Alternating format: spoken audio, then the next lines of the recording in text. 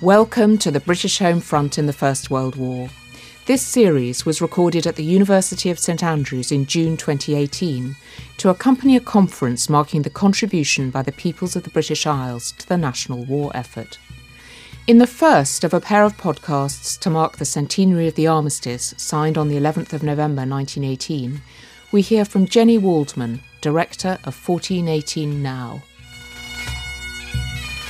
I'm Jenny Waldman. I'm Director of 1418 Now, which is the UK's arts programme for the First World War centenary.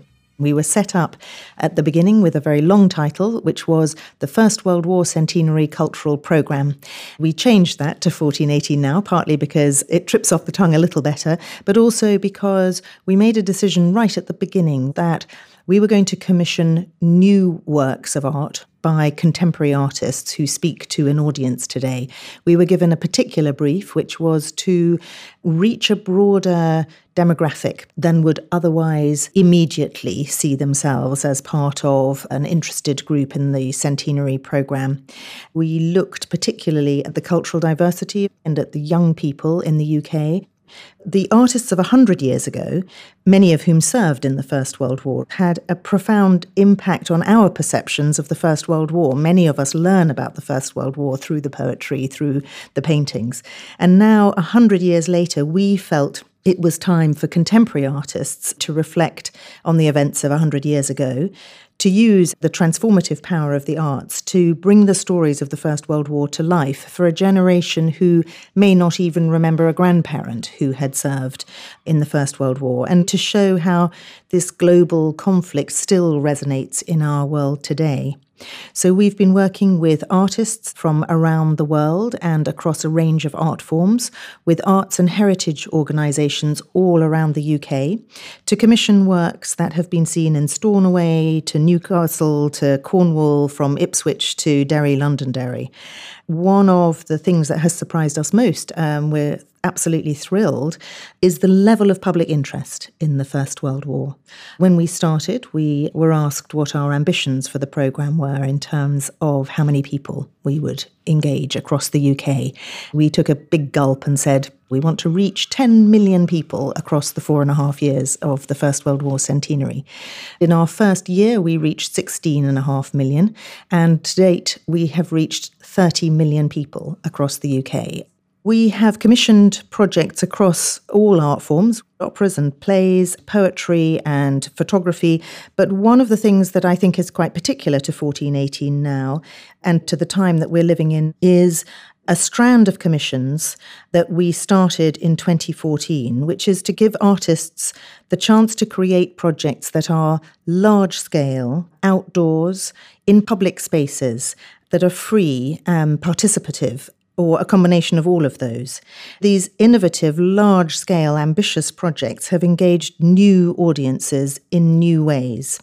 The poppies in the Tower of London, strong red ceramic poppies, each representing a British and Commonwealth life lost in the First World War.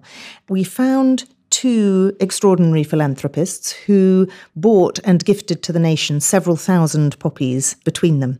These formed the two central sculptures of the poppies installation and were called Wave and Weeping Window. We have toured those sculptures to 18 outdoor locations around the UK. It'll be 19 by the end of the centenary. So far, about 4 million people have seen the poppies around the UK on this tour. They have an extraordinary magic everywhere they go. A very intergenerational conversation takes place with people looking at them, talking to grandchildren, nieces and nephews about the First World War, about death, about all sorts of very personal reflections that they have about their family relationship to the war. Other outdoor large-scale works have included a piece that we did on the first day of the Battle of the Somme centenary in July of 2016.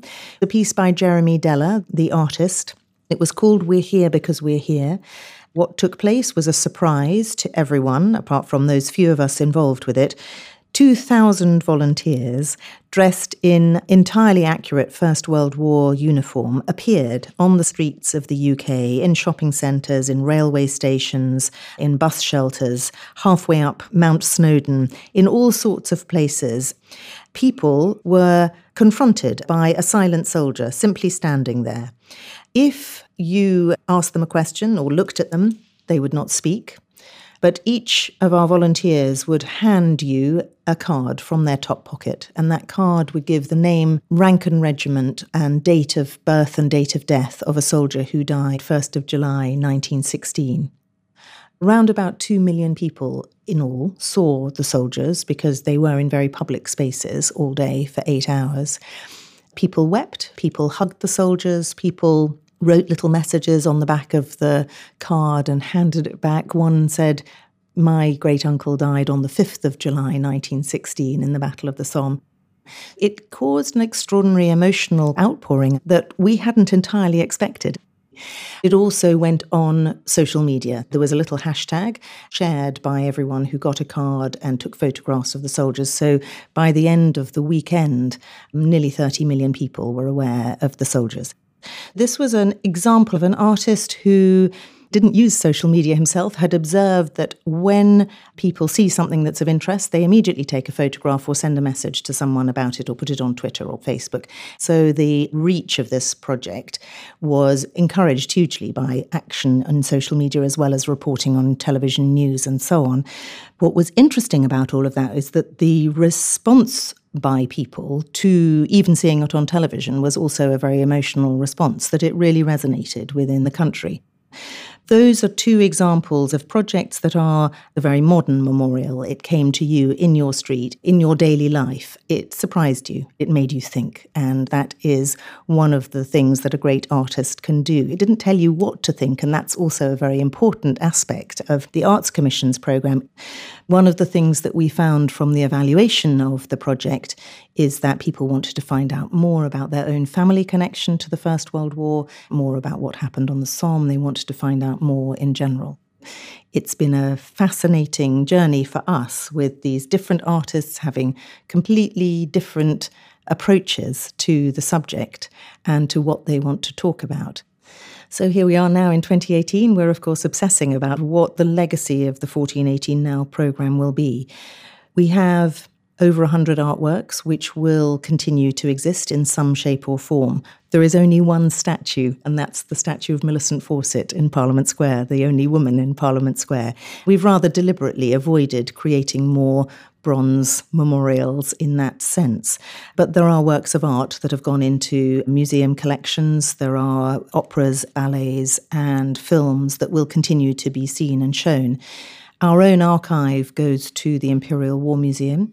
We hope that people will continue to enjoy and appreciate the works that we've commissioned, and that they will continue to resonate in the future, both in this country and around the world.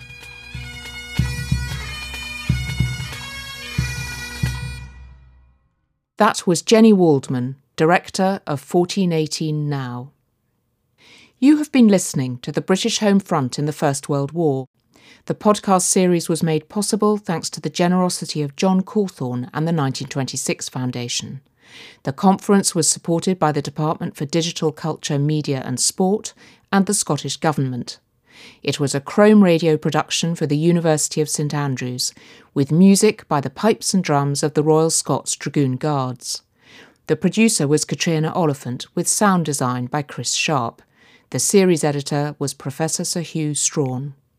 In our next podcast, we hear from novelist Sebastian Faulks, author of Birdsong.